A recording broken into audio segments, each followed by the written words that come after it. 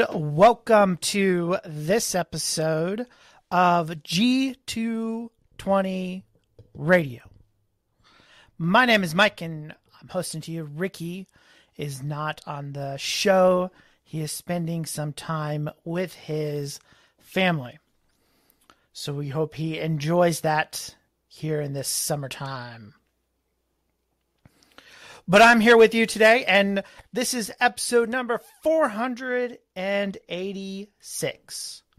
486. And we're going to be doing something new. Not knowing if I was going to be on the show this week. Kind of got with Ricky, and he's like, I'm not going to be on the show this week. And so I decided to do something different. And I titled this show, Reading Those Whom We Disagree. And this show is going to be on Charles Finney and revival. And kind of talk about that.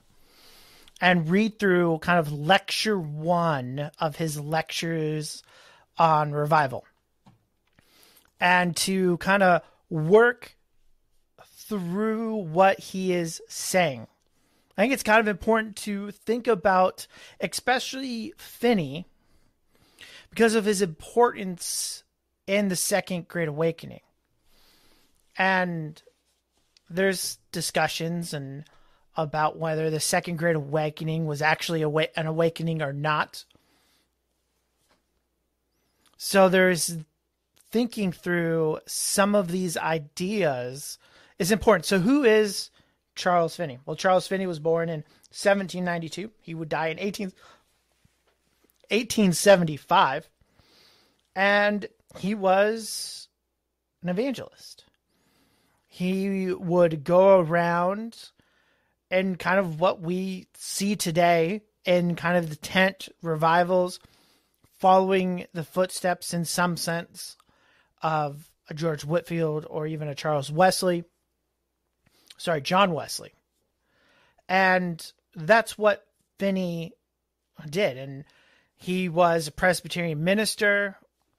There is controversies between the new measures in which he is thinking about and writing about and talking about versus the old measures, which were rooted in the tradition of Presbyterianism. He would later relocate into Ohio, and that's where he would be. He was a president of Oberlin College, I think that's how you pronounce it, in Ohio. And so that's kind of who he is. And what's interesting is he's probably the main evangelist for the Second Great Awakening. And he hinges on this. Well, he gave a series of lectures at his church on revivalism. What revivalism is, was it not? And we have it, and I have the book here. You can see it. I got it 90% off. It was like $1. I mean, it's not free, but it's close. I've read parts of it. My wife has read most of it. And I think it'd just be good to go through and to read and to think about, because I do think he has some very clear issues that we as Christians about 150 years later should be thinking about. We should be thinking about revival. What does it mean? How does this work? Especially in light of our current situation, which has become more anti-Christian from Charles Finney's days. Has come more antagonistic against God. And so to think about even something 150 years ago and to consider what is being said, even when we disagree about it, helps us to think through these things biblically, theologically, and to really evaluate with it and to be balanced. And I think that's important because I'm going to tell you right now, I mean, reading those whom we disagree gives you the point that I'm going to disagree with him.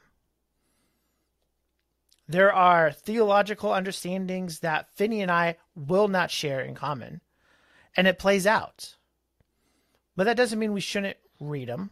We shouldn't seek to understand what he's trying to say, and to think about it, again, biblically, theologically, and also within the paradigm of how has the church thought about these things throughout history. And I'll bring some of that up as with it. So here it is, lecture 1. What a revival of religion is. And the text in which he's going to kind of think about this is, O Lord, revive thy heart in the midst of the years. In the midst of the years make known. In wrath remember mercy. That's from Habakkuk 3, chapter 3, verse 2. So Finney writes, it is supposed that the prophet Habakkuk was a contemporary of Jeremiah, and that this prophecy was uttered in anticipation of the Babylonish captivity. Looking at the judgment which were speedily to come upon his nation, the soul of his prophet was wrought up to an agony, and he cried out in his distress, O Lord, revive thy work. As if he had said, O Lord, grant that thy judgment will not make Israel desolate in the midst of these awful years. Let the judgments of God be made the means of reviving religion among us. In wrath, remember mercy. I'm not recalling exactly how I was taught about Habakkuk in relation to Babylon. We'll assume it's true. We'll give him the benefit of the doubt. But just think about just that paragraph. And the thinking of, in God's wrath, remember mercy. This isn't the first time this idea is coming as the Babylonian captivity is coming.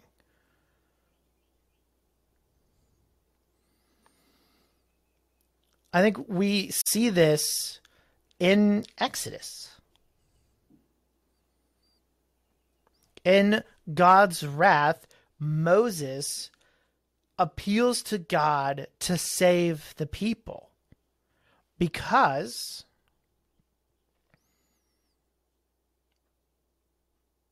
God is going to destroy them and make his name look bad. And so to think about what Finney is saying here is to, I think, to think about what does it mean for God to remember us in wrath, in his wrath, to remember mercy in his wrath. And I think it's simply to say that, yes, God judged the Israelites, but he didn't forget the promises. God remembers the promises, and all the promises have been fulfilled in Jesus Christ. And to think about that. So I think to start this off, and even for us to think about, knowing that we're going to disagree with them later on, and it's going to come shortly rather than later, that in wrath, God remembers us. He shows mercy on us. It goes on. This is again Finney. Religion is the work of man. It is something for man to do. It consists in obeying God with and from the heart. It is man's duty. It is true. God induces him to do it. He influences him by his spirit because of his great wickedness and reluctance to obey. If it's not necessary for God to influence men, if men were disposed to obey God, then there would be no occasion to pray, O Lord, revive thy work. The grounds of necessity for such a prayer is that men are wholly indisposed to obey, and unless God interposes his influence of his spirit, a man on earth will not a man on earth will ever obey the commands of God.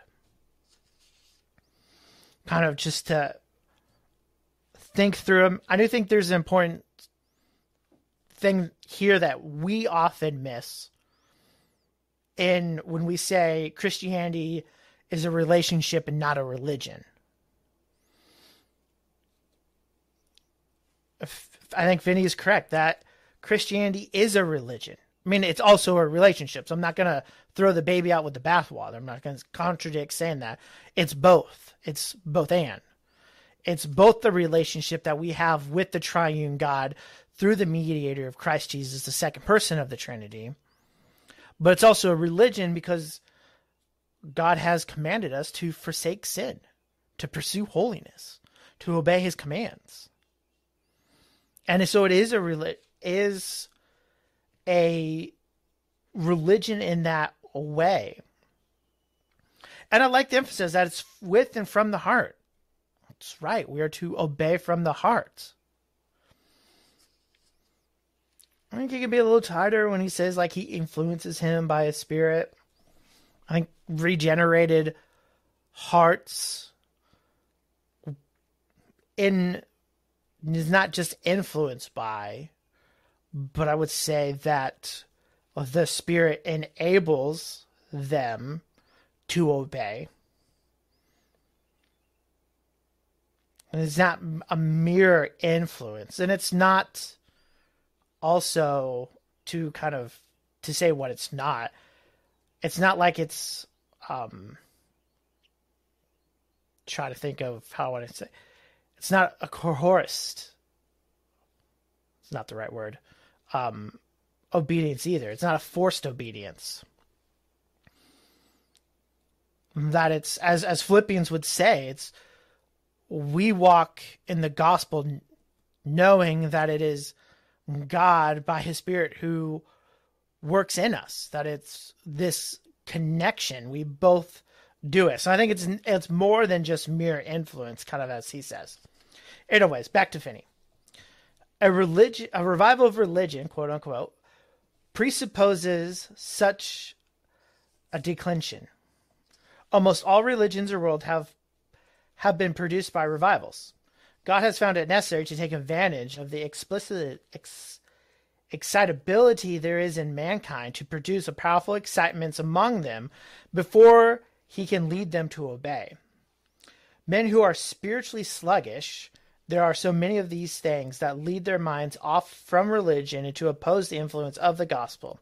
It is necessary to raise up an excitement among them till the tide raises so high as to sweep away the opposing obstacles. They must be so excited that they will not break over these counteracting influences before they will obey God. Not that exciting feelings is religion, for it's not, but it is the exciting desire, appetite, and feeling that prevents religion. The will is, in a sense, enslaved to the carnal and worldly desires. Hence, it is necessary to awaken men to the sense of guilt and danger, and thus produce an excitement of the counter feeling and desires which will break the power of carnal and worldly desires and leave the will free to obey God. I think there's a lot there to think about. There's a lot packed in that statement, a lot that I think starts revealing some of the ideas of Finney that will play out later in this book when he's developing some of his practical aspects.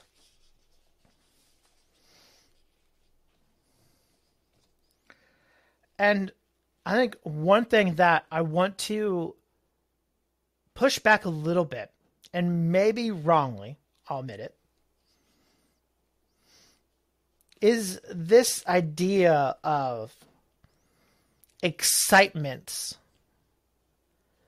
is what kind of leads this breaking down or even destroying the excitements of the world for something better. kind of how I'm seeing this is that Finney is kind of starting out with like, look, as humans, we get excited about things. We have excitements.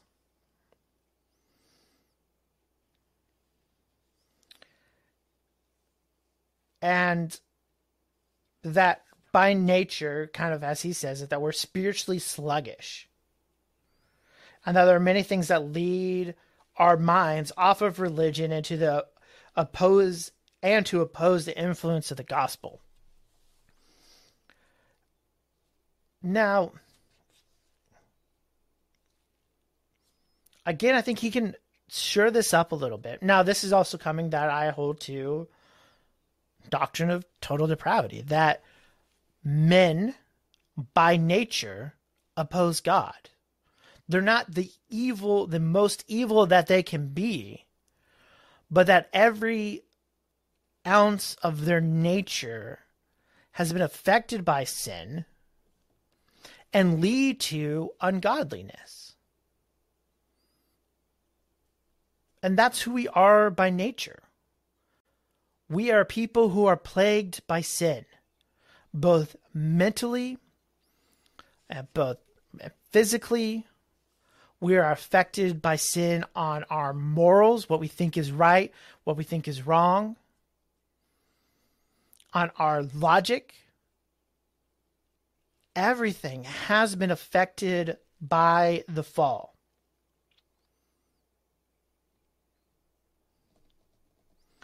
So, I mean, men are spiritually sluggish because men don't care. Carnal people don't care about spiritual things. That's what 1 Corinthians tells us. They don't. I think it's important to remember when we think about revivals. It's going to come up here. Hopefully, I might just skip to it because I think it's important to think through. Is that it's not just about excitements. It's not about our feelings in religion. The question is, what is true? But I think another question we have to consider with this is, how does God save sinners? I think we look at the valley of dry bones. He needs to resurrect their hearts. Or we can go to Jeremiah. He has to turn the hearts of stone into a heart of flesh. God has to do something to change them. I think you start seeing why people would say that Finney may hold to the heretical doctrine of Pelagianism. The denial of kind of our depravity or universal sin. If not very least, you could see maybe semi-Pelagian understandings in here that the destruction of sin is not as powerful on human life.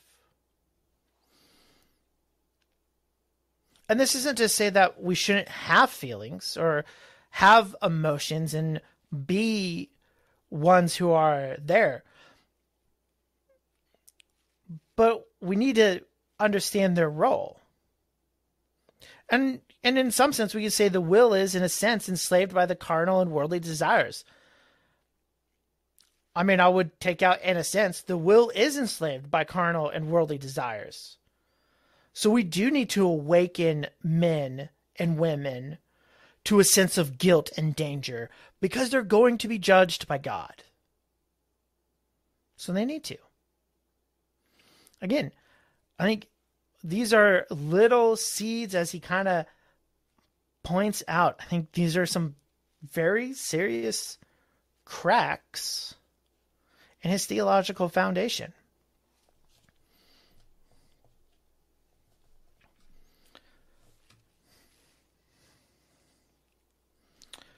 So, kind of looking back, keeping going, Finney says, look back at the history of the Jews, and you will see that God used it to maintain religion among them by special occasions when they were to be a great excitement, and people would turn to the Lord. And after they had been thus revived, it would be a short time before so many were counteracting influence brought to bear upon them that religion would decline and keep on declining. So God would have time, so to speak, to convict them of sin by his Spirit and rebuke them by his providence and gain the attentions to the masses to great subject of salvation, thus producing a widespread awakening of religion interest and consequently a revival of religion. Then the counteracting causes would come again and operate. Religion would decline, the nation would be swept away, and the vortex of luxury, idolatry, and pride. And again, just to comment on here, Judges, Kings, First Chronicles, or the books of Kings, the books of Chronicles, we see that. I think he's understanding the cycle in which the Jewish people keep going about in their sin and spiraling down and out of control. That's a point that is picked up and we should know. Finney. So there's little principle in the church, so little firmness and stable of purpose, and that unless the religious feeling of awakening are kept excited, counting worldly feelings of excitement and prevailing, and men will not obey God, they will have so little knowledge and their principles so weak that unless they are excited, they will go back to the path of duty and do nothing to promote the glory of God. The state of the world is still such, and probably will be until the millennium is fully come, that religion must be mainly promoted by means of revivals. How long and how often as the experience have been tried to bring the church to act steadily for God without these periodical excitements. Many good men have supposed, and still suppose, that the best way to promote religion is to go along uniformly and gather in ungodly gradually and without excitement. But however sound such reasoning may appear to be in the abstract, facts demonstrate its futility. If the church were far advanced in knowledge and had the stability of principles enough to keep awake, and such a course would do, but the church is so little enlightened that there are so many counteracting causes that the church will not go steadily to work without special interest in being awakened. As the millennium advances, it is probable that these periodic excitements will be unknown. Then the church will be enlightened, and the counteracting cause removed, and the entire church will be in the state of habitual and steady obedience to God. The entire church will stand and take an infant mind and cultivate it for God. Children will be trained up in the way they should go, and there will be no such torrents of worldliness and fashion and covetousness to bear away the piety of the church, as such as excitement of a revival is withdrawn. So he goes in here, and I think we can say with him, there is so little principle in the church, so little firmness and stability of purpose in the church today. I think he is recognizing an issue in his church, and it's, in some sense, continued on today. I would probably even go farther, is that this is a constant battle the church must always fight, and that's what he is, and that is also what he is saying. That is still such, and probably will be till the millennium has fully come, that the religion must be mainly promoted by means of revivals. Now he's going to define revivals. I actually think it's in the next chapter. So I'm going to go ahead and give you kind of his definition.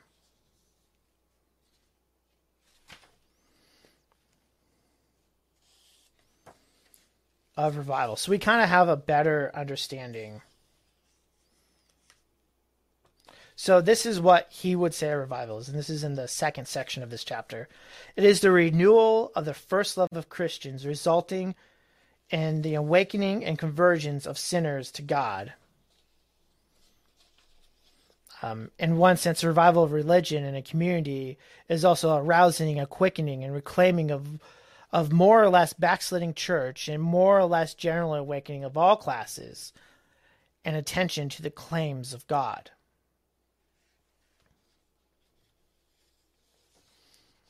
So we see here, and thinking through this, that revivals is more about the idea of rejuvenating the church and its sleepiness, and less to do about God's, as Jonathan Edwards would say, but 100 years before this, that it's God's special outworking as he pours out the Spirit among men. And these are kind of now the two views, and we see these played out in each respected camp on how you feel. And so there is this, we see kind of him slowly bringing about what this revival is. And Larry here has, made a comment I think is appropriate to think about, that the Spirit will cause the flesh to be excited, but the flesh will never reach the Spirit. And I think that's a very important aspect. And not that Finney would disagree with it. I don't think he would. I feel like he would say that it's something that we do move. Again, I think early on here in Finney is maybe a little bit hard. Not but hard. It's not as clear as he will be. And I think, and even what you're saying, I think Finney puts too much stock in mankind and this excitement and the moving and being awakened to what it is. And in a real sense, Finney's right. The church needs to be awakened to the gospel. And that this is a battle every generation has to go through. We are so easily entangled in our sins. We are people who live in a culture that is against God. The culture rubs off on us whether we know it or not. So I think we can say here with Finney that yes, we counter worldly feelings and excitements, and they do cause us to not obey God fully. I think it does, again, having a strong understanding of who we are and the effects of sin on us pulls us back into it. So, what is revival? Well, he's going to speak of what revival religion is not first, and we're going to skip ahead here. So, he starts off by saying, kind of his first point on a revival of a religion is not a miracle. Okay? So, he defines a miracle has been generally defined to be a divine interference, setting aside or suspending the laws of nature. It is not a miracle in this sense. All the laws and matters and minds remains in force, and they are neither suspended or set aside in revival. So I don't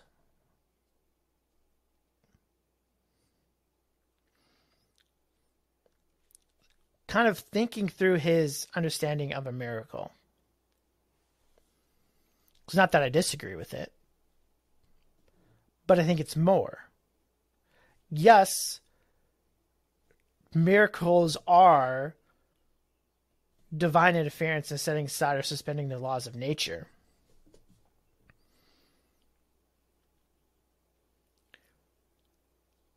But what happens to a human's heart when their heart changed from a heart of stone to a heart of flesh.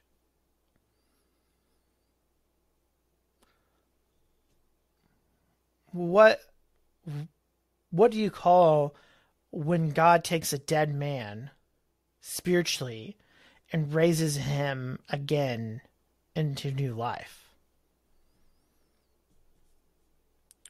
Are these any less of a miracle? I mean, I think that's the point. I think what he's taking here is using a definition of miracle that is influenced by Enlightenment thinking. And we think about when Moses holds his hands up and God extends the day. That is a miracle. It is. Not denying that. But I think his definitions deny some of these other things that are maybe more spiritual in nature, that are also kind of miraculous. I think it's narrow, too much plagued by philosophies that frankly didn't have God as its center, not built upon God's word.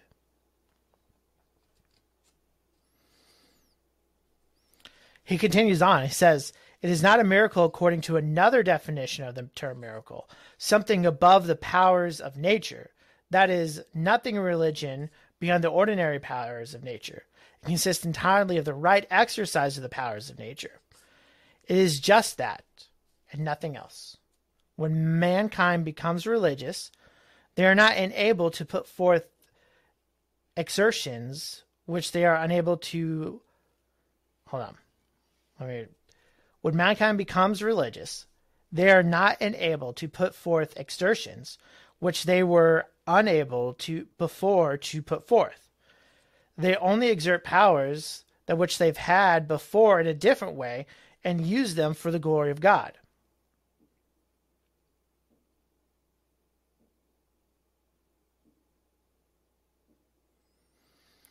So I guess he's saying that revival of religion is not a miracle.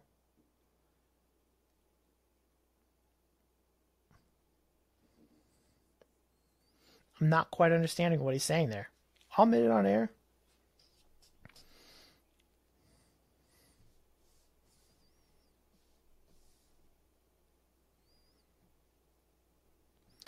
So he's saying there. So he says there's nothing in religion behind ordinary powers of nature. It's just it's consists entirely of the right exercise of the powers of nature. And I'm thinking he's thinking about our nature. No. Anyways, 3. He says it's not a miracle or dependent on a miracle in any sense. It is purely a philosophical result of the right use of constituted means, as such so as many other efforts produced by the application of means. There may be a miracle among its antecedents causings, but there may not be. The apostles employed miracles simply as a means by which they attest the attention to their message and establish its divine authority. But a miracle is not the revival. The miracle is one thing. The revival that follows is quite another thing. The revivals in the apostles' days were connected with miracles, but they were not miracles. Here we kind of get to the matter, the meat of the matter, the point in which I would probably disagree with him most. And again, Jonathan Edwards has written on this. He presents his idea of revival. You can read him on the internet. Princeton has published all of his entire works on the internet. You can read his works on revival.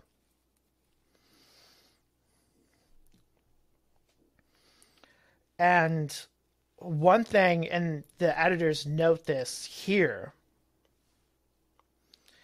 is that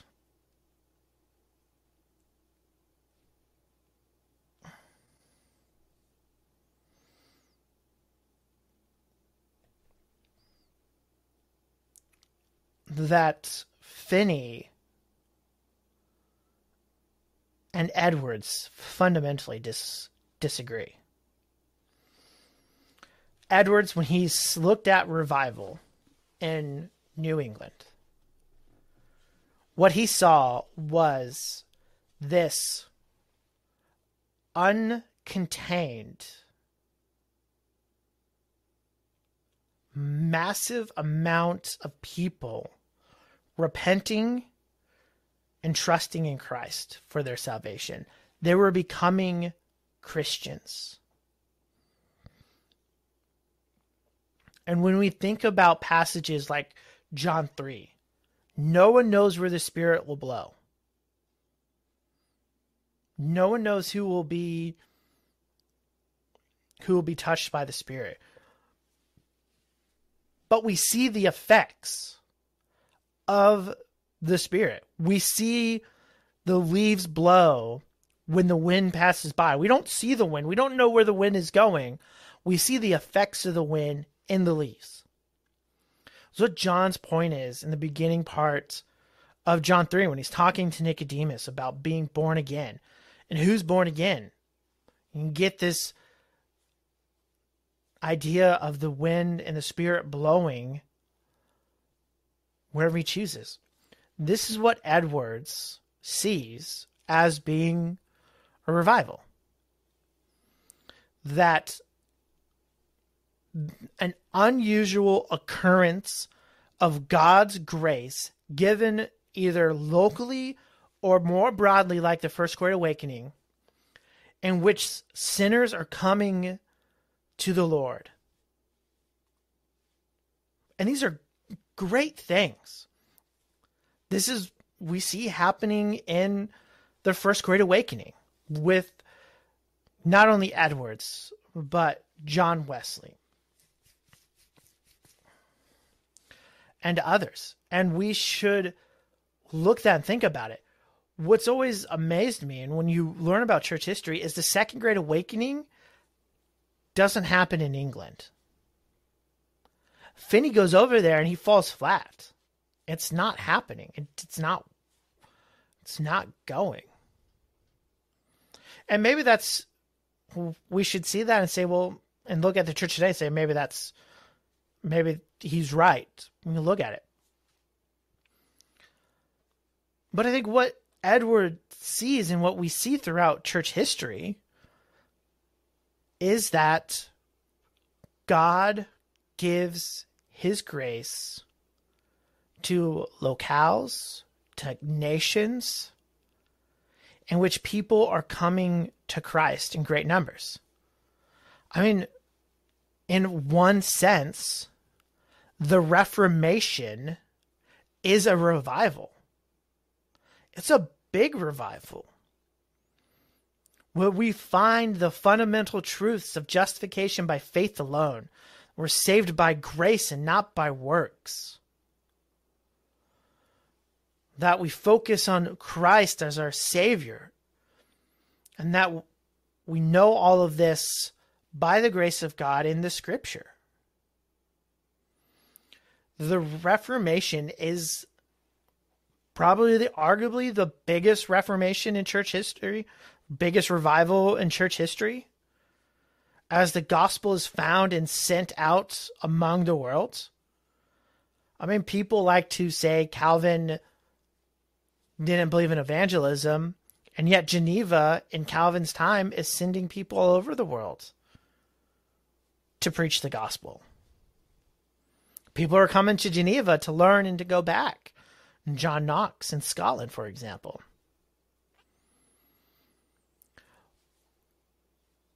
And this is where I think that I disagree with Finney. The act of salvation is miraculous. Every sinner who repents and trusts in Christ, a miracle has happened in his heart. And while I think Finney dials in exactly kind of issues that we're doing now,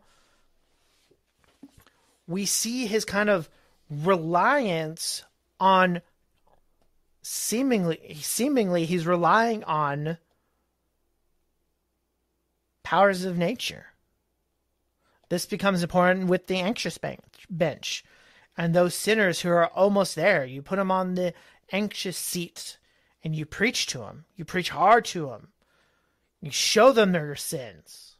We should show sinners their sins.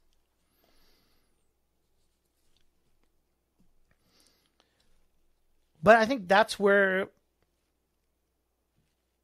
our agreement with it is wrong. That it's God who will grip their hearts. Now, does God use earthly powers to achieve revival? Well, yes. He uses the preaching of the word. He uses Christians living out their faith to bring people to faith when they evangelize them and hear the gospel.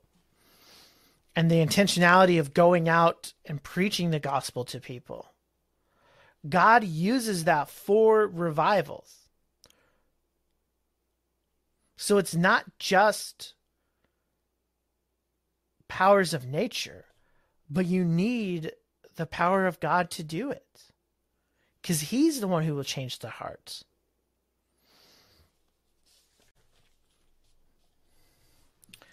He continues on and just kind of read a little bit more.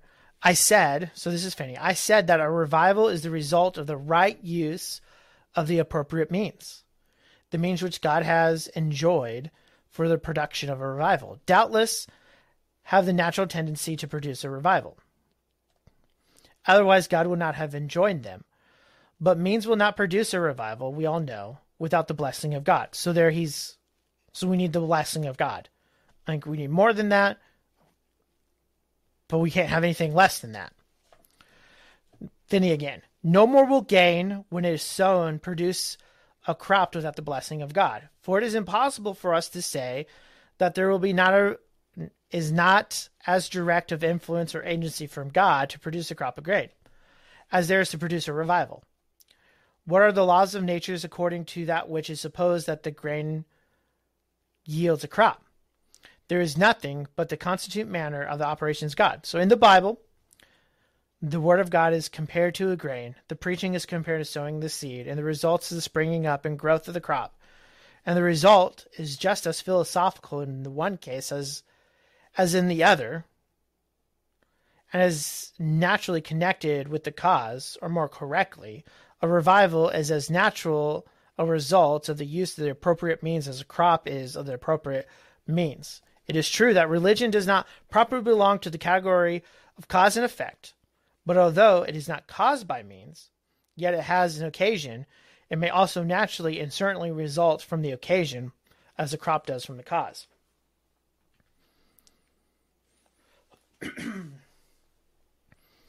So what is Finney saying here? That revival happens with the right use of means. That we need God's blessings, just like a farmer needs God's blessing in the growing of the crop. But the farmer has his means of tilling and sowing and watering, fertilizing. He does these things.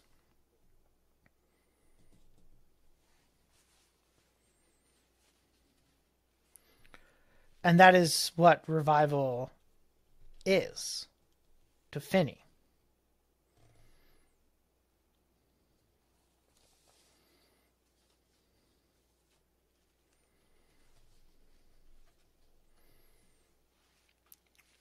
So what is revival?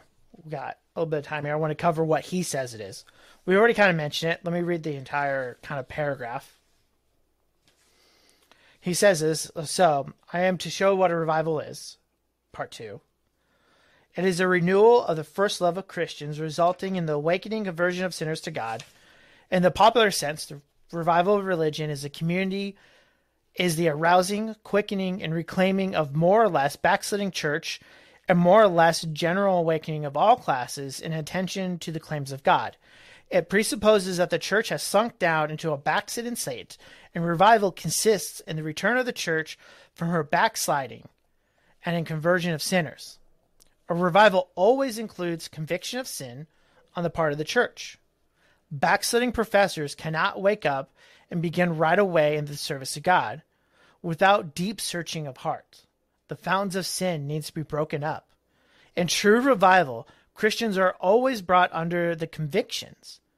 They see their sins in such a light that they often find it impossible to maintain a hope of their acceptance with God. It does not always go to that extent.